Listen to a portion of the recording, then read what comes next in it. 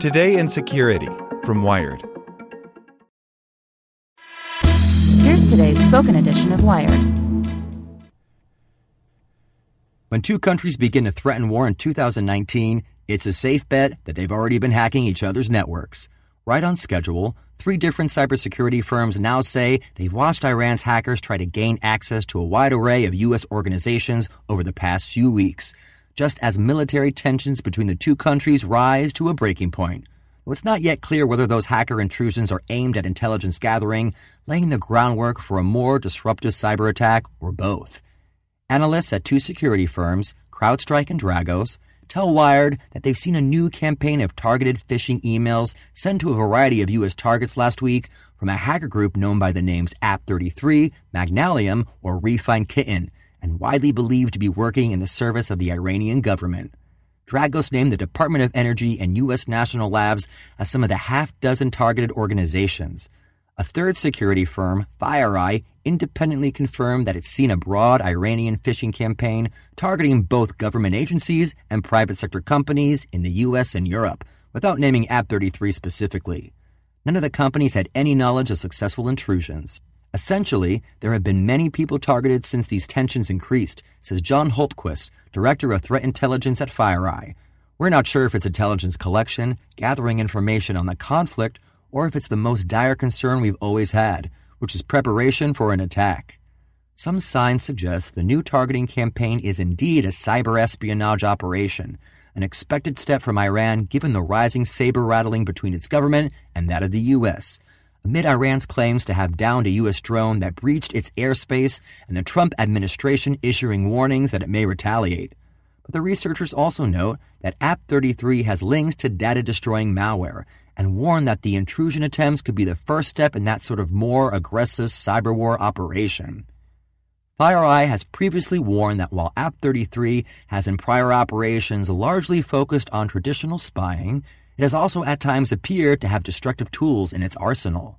In 2017, FireEye reported that App33 infected some victims with dropper malware that had in other attacks been used to plant a piece of data-destroying code known as Shapeshift. CrowdStrike, too, says it has seen App33's fingerprints appear in some intrusions where another piece of destructive malware known as Shamoon had been used, a wiper tool tied to a collection of sometimes devastating Iranian sabotage campaigns across the Middle East. In at least some of last week's intrusion attempts, the hackers sent potential victims an email lure posing as a job opening from the Council of Economic Advisors, an organization within the White House's Executive Office of the President. The email contained a link that, if clicked, opened a so-called HTML application, or HTA, that in turn launched a Visual Basic script on the victim's machine that installed a malware payload known as Powerton, a kind of all-purpose remote access Trojan. That Powerton malware, the HTA trick, and the job lure all fit the modus operandi of App33, which in previous operations has used those techniques against oil and gas targets around the Persian Gulf region. Dragos also notes that the naming conventions for domains used in the phishing attacks infrastructure match those earlier attacks. CrowdStrike's Vice President of Intelligence, Adam Myers, points out that the economic focus of the job lure suggests that the Iranian hackers may be trying to learn more about the Trump administration's intentions around its trade sanctions against Iran, rather than any more aggressive cyber attack preparation. But he doesn't discount that, given the right target of opportunity, and might later pivot to more destructive sabotage. I think this is probably intelligence collection, but anytime they're going to engage in that collection, there's the possibility it could be preparation for other operations, Meyer says. Depending on what you get back, you make an assessment. You say, this is a good target, we could do something with this. Dragos analyst Joe Slowick notes that even if App33 is planting mines for a data-destroying operation, it may not actually detonate them unless the conflict between Iran and deteriorates further. When the shit hits the fan, you can't turn on a dime and say, I need cyber now, Slowick says. So it may be related to having that strategic flexibility in the future with no immediate intention to be disruptive or destructive, Slowick says. When you see tensions start to rise, the need to flesh out that axis is going to increase in tandem. Whatever its current intentions, Iran has a long history of disruptive and destructive cyber attacks on American targets and U.S. allies.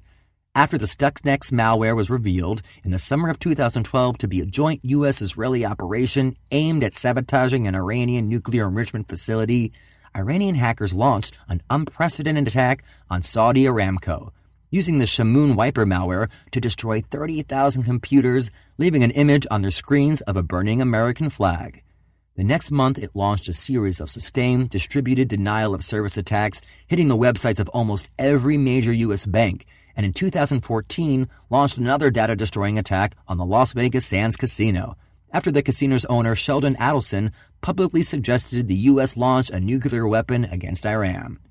But after the Obama administration signed an agreement with Iran that lifted many of the sanctions against the country in exchange for Iran's promise to halt its nuclear development, those attacks against the West largely ceased, though they continued against some Middle Eastern targets. When Trump scrapped that agreement last year, however, cybersecurity experts warned that Iran would likely restart its destructive hacking operations against the West. In December of 2018, another Shamoon attack hit the network of Italian oil firm Saipem, whose largest customer is Saudi Aramco, though that attack wasn't clearly attributed to Iran. The latest phishing campaign in the context of the heated military rhetoric from both Iran and the U.S. raises fears again that the lull in Iran cyber attacks on the West may be over. The gloves may already be off, says FireEye's John Holtquist. We're probably headed for a place very, very soon, where the days of aggressive Iranian activity are likely to return. If we're trading blows with them in the Gulf, I don't see them holding back.